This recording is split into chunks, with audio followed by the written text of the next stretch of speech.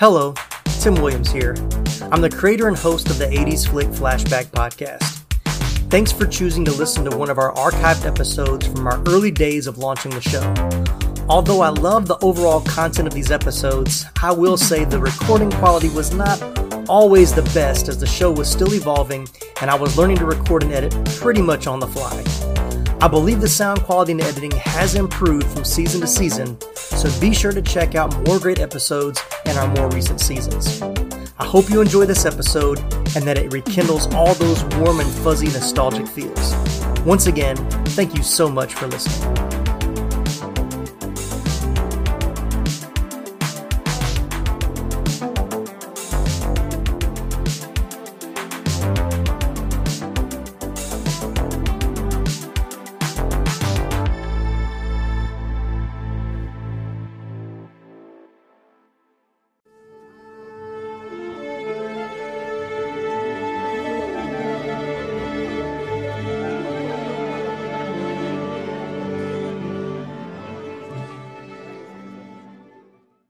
The rendezvous is 10 to 12 miles away from here. You think the chopper's gonna wait? Dylan, we make a stand now, or there will be nobody left to go to the chopper.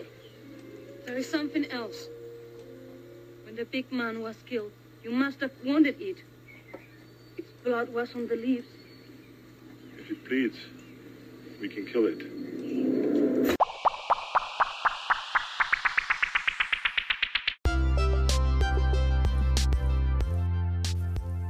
Hello, movie viewers and movie lovers. My name is Tim Williams, and I'm your host for the 80s Flick Flashback Podcast, where we talk about all the great and sometimes not so great movies from the 1980s.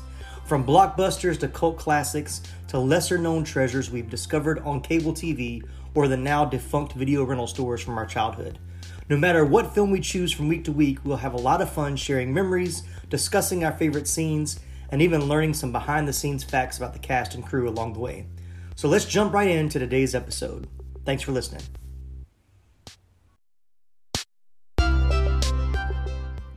Released on June 12, 1987, up-and-coming director John McTiernan's second film introduced action and horror fans to a brand new kind of extraterrestrial threat. It was a bona fide box office hit when released due to its star-studded macho cast, while solidifying Arnold Schwarzenegger's rising star power status. Alongside Schwarzenegger, the film cast Carl Weathers, Bill Duke, Jesse Ventura, Sonny Landham, Richard Chavez, and Shane Black as a group of commando mercenaries on a rescue mission in Central America who unknowingly encounter an alien creature bigger, badder, and more powerful than they are. The hunter we call Predator. All right, well, we're talking about Predator from 1987, the original, and I once again have my good friend Laramie Wells as my guest co-host, and we're excited about this one. Say hello, Laramie. Hello, Laramie. All right, well, you know the drill. When was the first time you saw Predator? Honestly, can't remember, but I know I saw it as a kid. Right. And so it was more than likely it was on television. So a lot of the gore, was clearly taken out. Right. But I do remember seeing it as a kid, and I've seen it many times since. Yeah. It's just one of those great 80s action movies. I had it on DVD. Mm-hmm. I know I got it on like a special edition Blu-ray. And then I was one of the people who, when 3D televisions were a thing, I bought a 3D television, and I actually got where they remade it so that it fit the 3D platform. Okay. So I even saw it in 3D. I own every single one of the sequels and reboots, okay. Gotcha. Except for the newest one. I actually have not seen The Predator. Oh yeah, you're not missing much. Well, see, Predators, kind of went. I just kind of went, Yeah. And so, I actually liked Predators. I enjoyed it. I haven't seen it in a while, but when it first came out and I saw it, I actually liked it. I liked the way the different take they took on it. So, but I did see The Predator in the theater, and I was not that impressed with it. So yeah, I think I saw it. I didn't see it in the theater. I probably saw it on VHS. I probably saw it on VHS before I saw a TV version of it. But I owned the VHS copy of it before I got into DVDs. I had some special edition DVD. I think I got it like a Costco or a Sam's Club that I had for a long time. I remember buying the DVD, going home in the middle of the afternoon, like closing all the blinds, getting as dark in the room as I could get it, on the biggest TV that I could watch it on. And I tried to like recreate the theater experience since it was in widescreen, wasn't in the pan and scan from the VHS, and really enjoyed it. I do not have a Blu-ray copy of it. I'll probably get one at some point because I'm like you. I've seen this one so many times. I was repeating most of the lines with the cast as I was watching it this time. But when was the last time you saw it before watching it for the podcast? It honestly has probably been a few years. It's probably been within 10 years though. Yeah. That I watched it last. I know I haven't watched it since I've had a kid. It's one of those you can't really watch. Yeah. And so I know I haven't watched it. So it's been at least 7 years. Yeah. Since I've seen it, but I'm pretty sure I've seen it within the last 10 though. Yeah. I think it was a Saturday morning. My wife and I were, kind of lounging around, and it was about to come on or had just come on, whatever, one of the channels, the cable channels or whatever. And so we were like, "Ooh, let's watch it." And because my wife loves Arnold Schwarzenegger and Sly Stallone movies, so she was game to sit there and watch it. So we watched it all the way through. That was the first time I had seen it all the way through in several years. So it'd been about a year. It's been since we moved back to Georgia. So in the last 2.5, 3 years that I'd seen it, but it was still good to rewatch it, this past weekend. So yeah, and I will say back when I still had like cable satellite TV, mm-hmm. It was one of those. I mean, I don't have that anymore. Yeah. But that I would stop and watch a few minutes of it if I'm flipping the channels and it's on. It's iconic Arnold. Mm-hmm. It's one of those movies that he's synonymous with, just like Terminator from the 80s. Right. Again, John McTiernan, so great, and there's so many good lines in this movie. But let's get talking. I'm sure we'll hit a lot of that. Yeah. All right, so we'll talk a little bit about how it came to be. So, following the release of Rocky IV, a joke circulated in Hollywood that since Rocky Balboa had run out of earthly opponents, he would have to fight an alien in a fifth film if it were to be made. So screenwriters Jim and John Thomas took the inspiration from the joke and wrote a screenplay based on it. Their script for Predator was originally titled Hunter, which actually was the running title until right before its release, around a band of alien hunters of various species seeking various targets, but was eventually streamlined to one extraterrestrial hunting the most dangerous species, being humans, and the most dangerous man, a combat soldier. Additionally, the setting was chosen as Central America because they were having constant special forces operations during that time. So the script was picked up by 20th Century Fox in 1985 and turned over to producer Joel Silver, who, based on his experience with Commando, Arnold Schwarzenegger's film before this one, he decided to turn the science fiction pulp storyline into a big-budget film. Silver enlisted his former boss Lawrence Gordon as co-producer, and John McTiernan was hired as director for his first big studio film. The original idea centered around the idea of what it was to be hunted. I know you're a McTiernan fan, so I don't have to ask you the question. What do you think of McTiernan as the director? I have actually seen every McTiernan film except the one before this. Right, Nomads, I think is the name of that. I've never seen Nomad. No, I love McTiernan. Yeah. Especially, in the 80s. Yeah. 80s and into the 90s, and then he started to go downhill a little bit. Right. Rollerball and 13th Warrior, not on my my list of top films. But of course, Die Hard is my pretty much my number 2 favorite movie. Yeah. And then he came back and did Die Hard with a Vengeance. Yep. you know, I like what McTiernan tends to do in a lot of his action movies, where the movie starts off like we're coming into the middle of something, right, and you know we have to figure out what's going on as we go along. Right. You know, he kind of does that with Die Hard a little bit, where we open up with John just arriving at an airport and we don't know why he's there, and then he's going to see his wife, and she's got a different last name, and we're not sure about all. You know, we're having to figure all that out. Yeah. This movie does the same thing. You know, we've got this team of specialist mercenaries arriving. We've got Carl Weathers, sitting in this like restaurant bar, kind of as this mysterious figurehead, right? And we just, very similar to the characters themselves. We have to figure out what's happening as it goes along.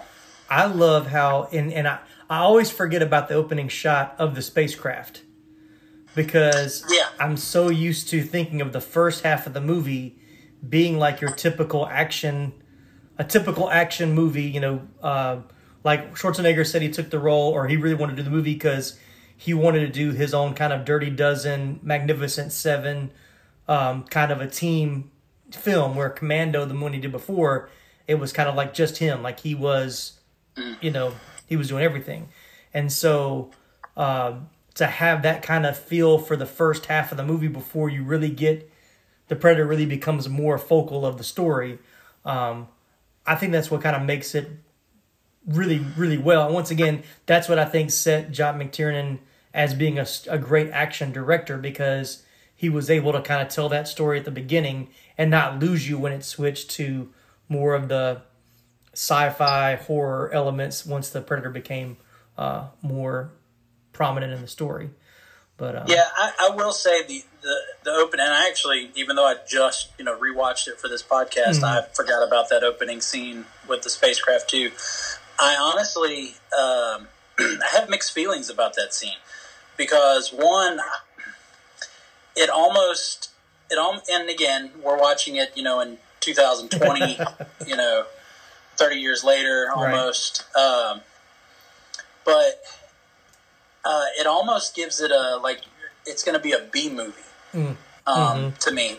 But then at the same time, when you think of the storytelling, you also realize, it's setting up, hey, there's going to be something, there's going to be an alien involved here, right. Which, again, going back to the negative, I think kind of spoils a little bit of the reveal later. Right. But then you also have to, you also realize he's won because they drop him off. Right. In that opening scene, you see his little capsule, which I would love for them to go back and explain where is his capsule. Right. Because you never see that. Like what he hatched out of or whatever. Did it get destroyed? It's a trivial thing that's not really needed, but it makes you kind of wonder. Right. All right, well, let's get into the casting. So, Silver and Gordon first approached Arnold Schwarzenegger with the lead role. He had previously starred in Commando, as I said, which Silver had served as producer on. To play the elite band of soldiers, both Silver and Gordon, with co-producer John Davis, searched for other larger-than-life men of action. Carl Weathers, who had been memorable as boxer Apollo Creed in the Rocky films, was their first choice to play Dylan, while professional wrestler and former Navy SEAL Jesse Ventura was hired for his formidable physique as Blaine, co-starring with Schwarzenegger the same year in The Running Man, which is another one of my favorites. Yeah. Also cast were Sonny Landham, Richard Chavez, Shane Black, and Bill Duke, who co-starred alongside Schwarzenegger in Commando as well. So, look, we probably won't focus on him much, but we got to talk about Shane Black for a minute. Oh yeah, I got some stories.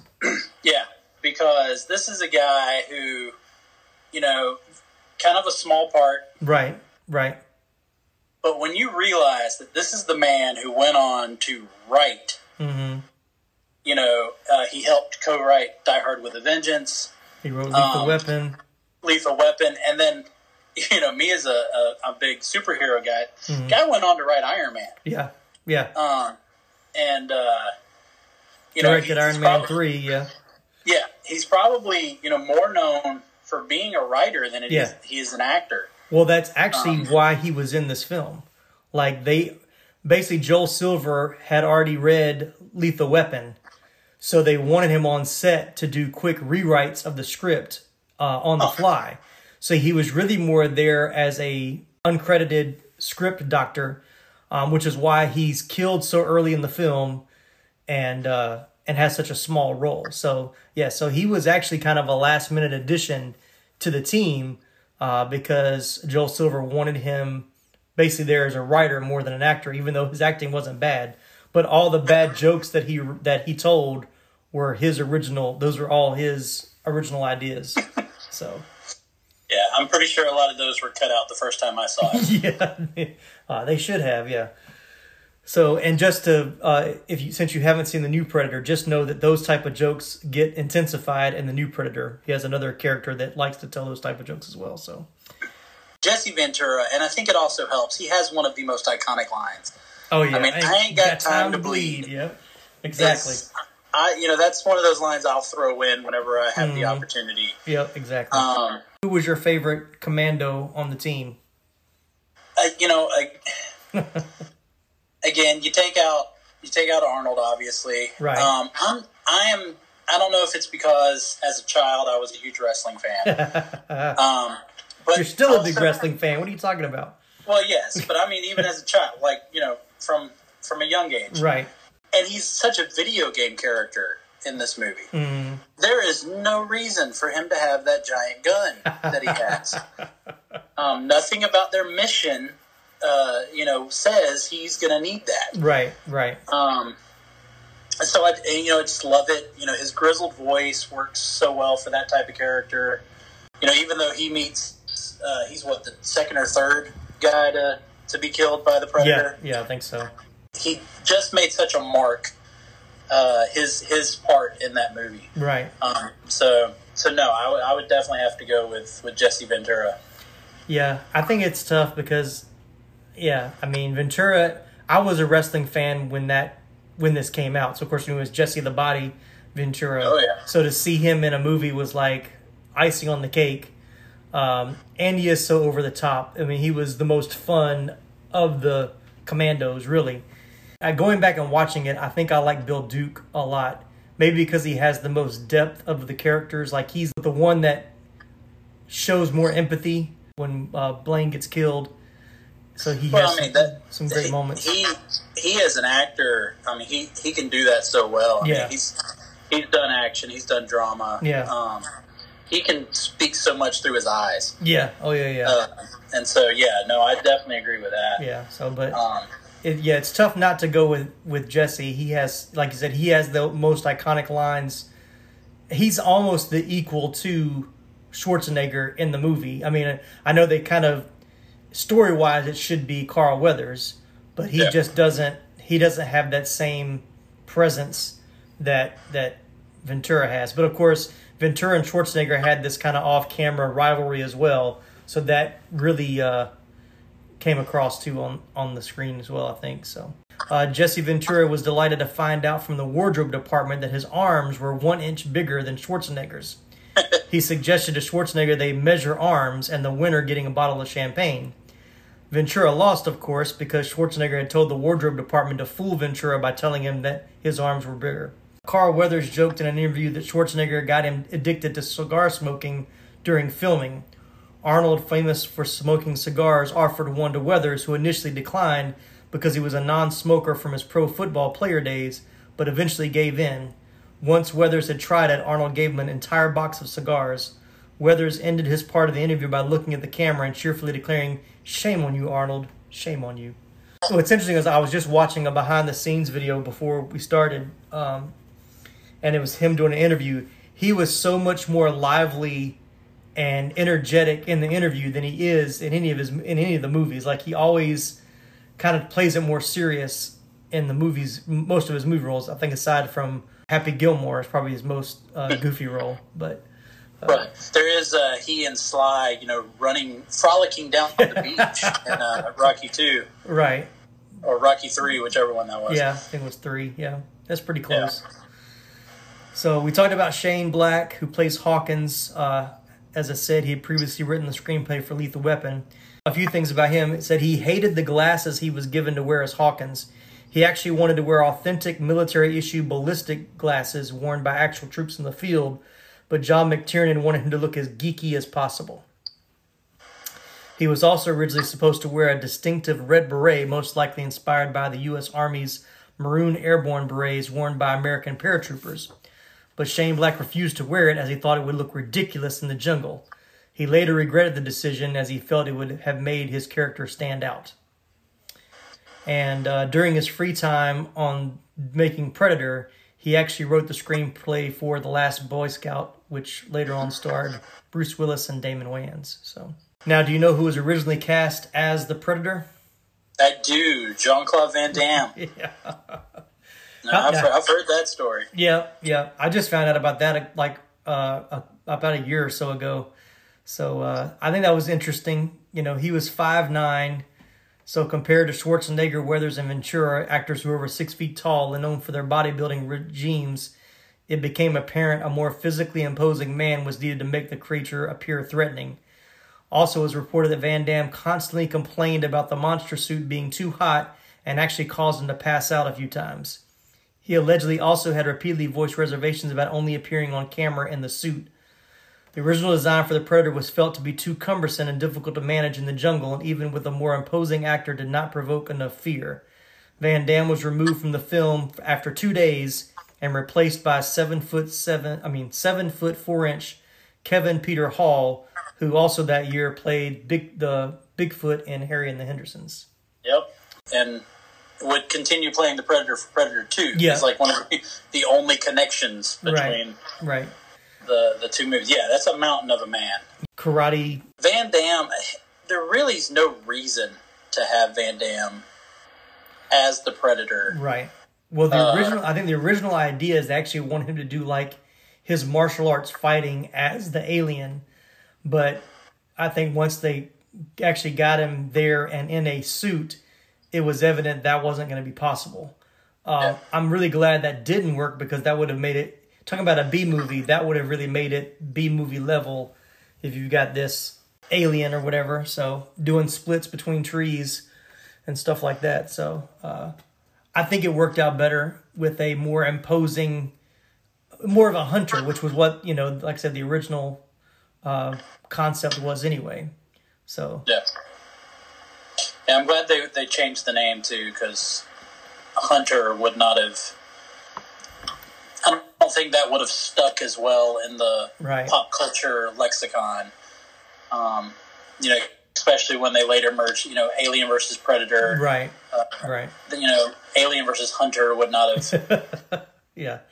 Sounded as good. Well, from what I understand, they changed the name. There were 2 reasons why they changed the name. One, there had been a movie called Hunter that came out, I think, in 1984. But also there was a TV show on around that same time called Hunter with Fred Dreyer. It was kind of a cop procedure. I remember watching that as a kid. And so they didn't... Was that... No, I was just trying to think. I think I remember that show. Yeah, and so they didn't want there to be any confusion between the TV show and the movie. So, but Predator paints a better picture of a title than just Hunter. Hunter could be anything, but a Predator gives more of that killing monster creature kind of vibe to it. So yeah, and it's so hard for us to actually have that discussion, 30 years later, because it is so connected. Right. It's embedded in pop culture now. And once again, you said you've seen the other Predator movies. The Predator is what we call it, but that's not what its name was, and I guess it has a specific name. We'll talk a little bit about the filming. So according to Schwarzenegger, filming was physically demanding. The actor and former bodybuilder shipped gym equipment to Mexico and trained extensively every day before shooting began, usually with his co-stars. Screenwriter Jim Thomas was impressed with the training regimen and said, "I think the phrase manly men was coined during the production of Predator." It provided a variety of hardships for the actors, such as leeches, snakes, stifling humidity, heat, and rough terrain. All of the night scenes were filmed during freezing cold temperatures, which were especially hard on Schwarzenegger. During the latter half of the movie, when the mud he had to wear, which was actually pottery clay, became cold and wet, he was warned it would take his body temperature down a few degrees, and he shivered nonstop even when they tried to heat him with lamps, which only made the clay dry out. So then they tried having drinking Jaeger tea, which was a schnapps mixture, to warm him, but Arnold claimed the more he drank it, the more intoxicated he became, which made all of the scenes unfilmable. It's pretty tough. With the rough terrain, according to the actors, they were never on a flat surface. It was always on a hill. So they stood all day long on a hill, one leg down, one leg up. It proved to be physically exhausting for the cast. Schwarzenegger also faced the challenge of working with Kevin Peter Hall, who could not see in the Predator suit.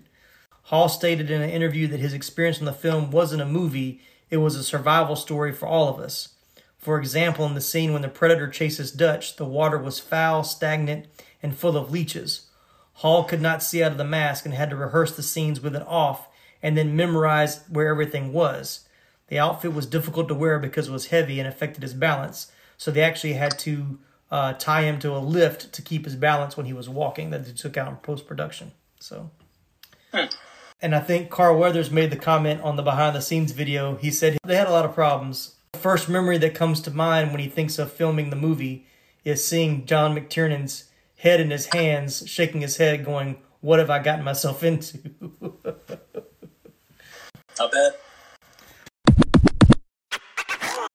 When you need mealtime inspiration, it's worth shopping Kroger, where you'll find over 30,000 mouth-watering choices that excite your inner foodie. And no matter what tasty choice you make, you'll enjoy our everyday low prices, plus extra ways to save, like digital coupons worth over $600 each week. You can also save up to $1 off per gallon at the pump with fuel points. More savings and more inspiring flavors make shopping Kroger worth it every time. Kroger, fresh for everyone. Fuel restrictions apply.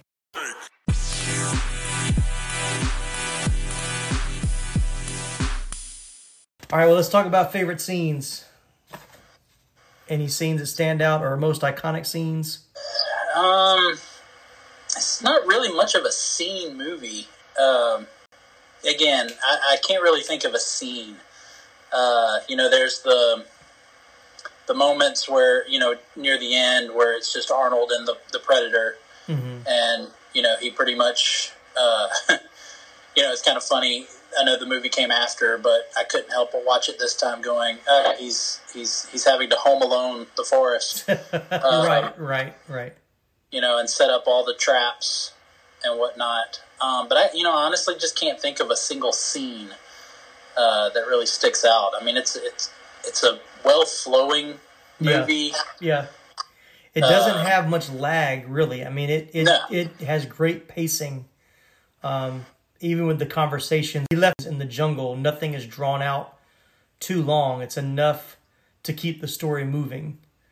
So. Yeah, and even though, it definitely starts off with a MacGuffin. They come there, obviously, to rescue some sort of, dignitary, diplomat, which they completely abandon. Right. Even when they get to the place where the terrorists, the kidnappers, Mexican are. Right. We see them execute a hostage. Right. And they say that they've executed one of the hostages. They do not say it's the diplomat. Right. And then they proceed to blow everything up. So at that very moment, you go, okay, this is no longer, we don't care about this diplomat anymore. Right. Definitely just the MacGuffin to get the plot going. Yeah. Well, that was the whole setup that Carl Weathers' character had them do, because he was just, I think the line is said at the beginning that they're not assassins, they're for a rescue mission, and basically Carl Weathers talked them into going to assassinate all those people, and I guess for him to get whatever intelligence or whatever they found. Which again brings me back to, if they're not assassins, why does Jesse Ventura have such a giant gun? Right. That task to second unit director Craig R. Baxley, who is better known as a stunt coordinator and director for the TV show The A-Team. Oh, that makes sense. Yes. So when McTiernan actually saw the footage, he was outraged and wanted the whole sequence reshot. But producer Joel Silver loved it and demanded to be left in the final cut. It flows really great. It kicks off with the big explosive moments, because, it's like McTiernan saying, hey, look, I'm going to give you this big, Arnold Schwarzenegger commando moment here at the beginning, because for the rest of the movie, it's going to be a waiting game. Right. Because the Predator's going to pick off each guy one by one, and it's going to be short bursts of action. Right. And it flows really well after that. Well, the interesting thing about that actual scene, the attack or the raid in the hideout, did you know that scene was actually not filmed by John McTiernan? I did not. Yep. I think it works. Yeah, but watching it this time, it is much more like, it felt like the A-Team. Like all the explosions, you have the guys like jumping from the explosion, it's a little bit more, which once again it works because it's showing he wanted to be chaotic with all the different, them coming from different areas and the explosions, and of course you got the great one-liners from Arnold, stick around and knock knock. Yeah, I almost forgot about that. But it is a little, it is different from the rest of the film, but it still works. I mean, as a kid, that was probably my favorite scene of all the scenes, but I was also a big fan of the A-Team, so it's probably why I enjoyed it so much, because it reminded me of that. So, yeah, me too. I'm a huge fan of A-Team. I can see maybe because, again, going back to, they had made the statement that they're not killers, or assassins, whatever, and yet they go in here, guns a-blazing as soon as... Right, I mean, the first thing that Arnold does is put an explosive in a truck that's, running some kind of generator, and launches it into, I guess, the little feeding tent or whatever, and blows up. I love how long it takes the guy sitting next to the truck to realize that Arnold is lifting the truck. Right. But yeah, I don't think I have any specific favorite scenes. I think there's the iconic scenes, but once again, I think it's more of the iconic lines. I ain't got time to bleed. Like I said, the stick around, knock knock. Get to the chopper. Get to the chopper. Yeah, which Schwarzenegger says is his favorite catchphrase. Even though it's barely said. I mean, unless you're looking for it. I mean, when he says it, I'm like, is that the one they're talking about? It's a throwaway line to the the token character that has to be the one that will survive. Right. Let's add this woman to our crew for no reason. Right. She does have not really much to do with anything besides telling the story about every time it's really hot, these weird things happen, which later goes and will explain why the Predators only show up on Earth during the hottest summers. Yeah, and I like that. I mean, it's also kind of a hidden throwaway line, but to kind of explain that this isn't the first time. Right. That, she's heard stories. Yeah. And so I did like that. I tell you, one of the iconic scenes that I loved that I found out during the research was improvised by Bill Duke, is the scene where they're waiting when they've set the first set of traps they all made, and they're waiting for the Predator to come through, and he's shaving his already clean-shaven face with the razor, which I guess is some kind of calming mechanism. I mean, no one really knows. But he improvised that scene, and the crew actually had to scramble to make a razor that would squirt blood. But that's one of those scenes that's iconic to me. When I think about Predator, I think about that scene of watching him dig into his cheek, and I remember seeing that scene for the first time, and it was just like, wow, like that was that intensity of that moment, and then when he's just like, when he thinks he's caught the Predator and he's just like knifing it in the pit or whatever, but it was I thought it was a wild boar. I don't remember if anybody ever said. It was. Yeah, and so that whole scene, which I thought was a great, once again for storytelling purposes, that was great watching it the first time. Like, oh my gosh, they actually got him like that easy, and then it not be him. So. Well, yeah, and you're running through your head. Okay, is this going to be where there's two of them. Right. You know, that's going to be the surprise, the big reveal. You know, something along those lines. Yeah, and I'll say even now, rewatching it, even the camouflaging effect that they did for the Predator still looks pretty cool, even though it's very dated now. It does until his eyes glow. Yeah, yeah. The eyes glowing looks so disjointed. Right.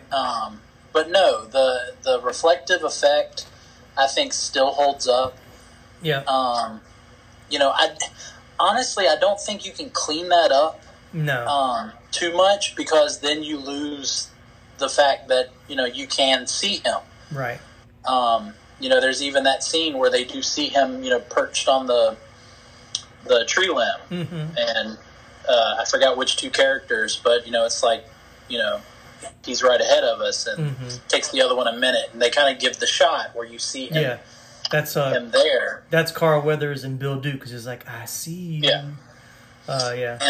And I just think, you know, I mean, yeah, you know, more modern, you can clean it up, and then as he moves, you know, so maybe even fool the audience for a second, like, no, he's not there, and then all of a sudden he moves and you realize he's there.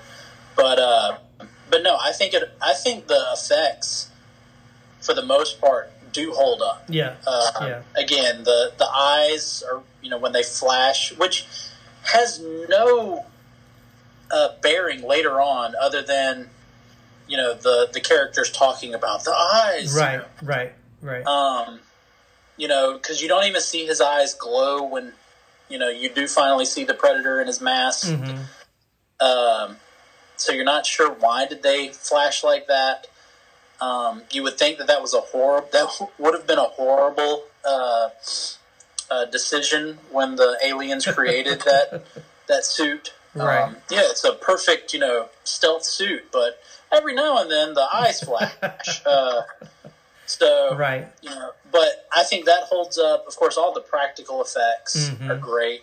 Yeah. I think the only time I was, you know, I think even with the Predator costume, the only time that I went, okay, it's a guy in a costume, was when he's using his fingers to fix his wound. Yeah. Yeah. And you can clearly tell it's a person wearing gloves. Yeah. It's just because of the way he holds the items and reaches for the items. You know, you can tell, okay, his finger is a little bit further down than the actual finger. And so that was really one of the only times that any of the effects, and that was, again, a practical effect, just for the costume. You know, the blood glowing green. Yep. You know, very reminiscent. I actually mentioned this in the last podcast, the Summer School podcast, but I actually just rewatched the Reanimator series. Right. And of course, you know, in that the formula is a glowing green substance. And so, you know, I had to think, I wonder if, you know, there's a connection in the way this stuff was made. Well, they originally wanted it to be orange, the blood, but it didn't look as good on camera. So someone thought maybe trying yellow, and so they broke open a glow stick, added some KY jelly to give it a little bit more substance. So that's actually what they said was a cheap fix, because they just ran to a local store and bought all the glow sticks they could find and used that. So, but I thought the neon yellow definitely pops more in those scenes. It stands out a lot better. I will say, though, it makes you question, you know, the first time when he's hit, they show it, there's one of the characters ends up with some of it on them. And it's the girl. Right. You know, she ends, and it's like they don't see it. But then later they show her with it again on like her leg, and I'm going, okay, it didn't wipe off, it didn't fade. Right. So why do they not see this glowing ooze on her? But no, the effects I think are great, and they hold up even, you know, 30 years later. You know, I had no problem with that at all. Even Jesse Ventura's, you know, guts hanging out. Yeah. Definitely Carl Weathers losing his arm. Yeah. Which that scene is still iconic for me too, when he loses his arm, and that scene of the severed arm, but it's still pulling the trigger on the gun and the gun's still firing. Yeah. So, yeah. is one of the few movies that's successful of crossing genres really well. Being it can almost stand alone as a action movie, also a sci-fi movie, also somewhat of a horror movie. I mean, it blended those elements together really well, I think, where it didn't feel uneven throughout the movie. So, but once again, kind of credit McTiernan for, once again, I think learning from Spielberg with Jaws, don't show your monster too early in the film. So there's a whole lot of, the action side of the commandos and their mission before you really put the Predator in the forefront of the story. And McTiernan had a double layer with that because, you finally get to see the alien, but then you realize later, he's taking his mask off. Right. And then you get to see what he looks like under the mask and the big, the scream with the little, I don't know what the mandibles that come out. Right. And, you get really that, it's great that later he'd be paired up with the alien. You get that iconic scene of, him screaming with the mandibles, just like when the Predator and the, I forgot the name of it, but the little mouth teeth come out of the Predator next to Sigourney Weaver. Just that added little scare factor of, okay, this thing is a lot creepier than we originally thought. Yeah. James Cameron actually gave, I think it's Stan Winston who did the effects. He gave him the idea of the mandibles. That was his suggestion when they were trying to, because the original, you can find it on YouTube, the original suit, it was totally different than what they ended up using by the end. I guess the suit that Van Damme used, it was more of an insect-looking head. It wasn't the kind of warrior face with the metal. So so Schwarzenegger recommended Winston, who had done the effects for Terminator, and brought him on to kind of fix it up. So we don't talk too much about the soundtracks or the music for the movies that we talk about, but I thought this was an interesting one because the music is very iconic, but I didn't realize it was actually Alan Silvestri that composed the music for this. He's still getting good work today. He was chosen after hearing his work on Back to the Future. He was actually brought back. Because that makes that connection. Yeah. So, I guess originally Joel Silver wanted Michael Kamen to do the music after collaborating with him on Lethal Weapon, but Kamen was unavailable due to him working on Adventures in Babysitting. How about that? Two totally polar opposite films to be working on. So, but director John McTiernan recommended Silvestri after hearing his work on Back to the Future. Silvestri's score became so iconic it was brought back for Predator 2, and the score for Predators that was made in 2010 reused many of the original musical themes. But that drum timpani with the, that's just, it's iconic. I mean, that especially at the beginning, just that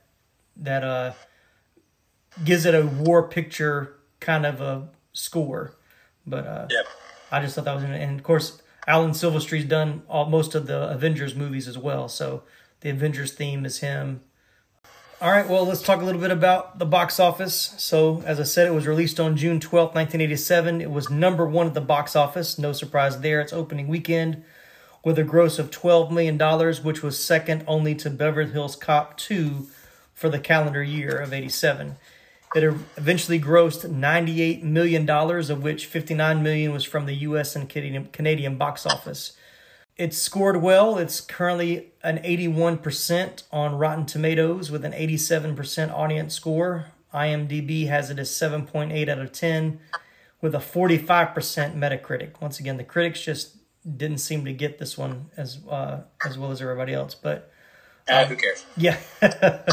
But I'm definitely on more of the Rotten Tomatoes side. I mean, it's a high B, low A movie for me. I mean, I'd give it 8 or 9 stars. And I think for me I score stuff high when I know it's rewatchable. And once again, as many times as I've seen this, and it's still enjoyable even though I know what's going to happen. I think it definitely has that rewatchable quality to it. So. most definitely. I mean, again, Die Hard. I mean, again, a lot of those McTiernan movies. Joel Silver produced movies. Exactly. Again, even going into Lethal Weapon. Mm-hmm. You know, of course, I'm biased there because I have a love for Richard Donner too.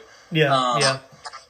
But no, it's one of those just great 80s action movies. Arnold Schwarzenegger at his prime. It's just it's a fun movie. Yeah, this is true. And I think it, once again, it proved that Schwarzenegger could carry a movie without necessarily being totally him. I mean, he had the success. Well, Terminator was after this. No, it was before this. Terminator was first, then Commando. Terminator was before, yeah. Yeah, then this. So, because Terminator was still when they weren't quite sure about Arnold, right? Which is why he only has like 6 lines of dialogue. Yeah. Well, there is a story on this one that with all the constant rewrites, Schwarzenegger said there's a few things I can do really well, and there's one thing I can't. And they said the one thing he knew he couldn't do really well was act. And so he said one day when he got the rewrites, he stormed out of his trailer, grabbed McTiernan and said, "There's too many words on this page. I'm going to say 3 of them." Yeah. Now, whether that's a true story or not, I don't know, but that's what I heard. I don't know. So, all right, well, it's been a good movie. It's always a good one to go back and watch once again. Another summer blockbuster that's good to watch any summer or any other time. So, Laramie, thanks for being a part of this one. I appreciate it, man. Oh, no problem. Thanks again for listening to this episode of the 80s Flick Flashback Podcast. If you'd like to continue the conversation, we have a few ways for you to do just that. One way is to send us an email to movieviewspodcast@gmail.com. That's movieviews, MOVIVIEWS podcast@gmail.com. You can also leave us a voice message through the Anchor app. You can find the link to leave a voice message in our episode show notes. If you do leave us a message, we may just use it in an upcoming mini episode. Another way to reach us is through the new 80s Flick Flashback Podcast Facebook page, as well as our Movie Views Instagram. Also, be on the lookout for our next mini episode. Each mini episode offers some fun segments about the previous full episode and will also introduce the next 80s flick we'll be watching and covering in the next episode. If you're listening to us on Apple Podcasts, be sure to give us a 5-star rating, leave us a stellar written review, and then go ahead and hit that subscribe button so you won't miss any of our upcoming episodes. No matter which podcasting platform you're listening to us on, be sure to read the episode show notes to find more fun facts and behind-the-scenes trivia we just weren't able to fit into this episode. Well, that's all for now. Join us again next time for another 80s Flick Flashback.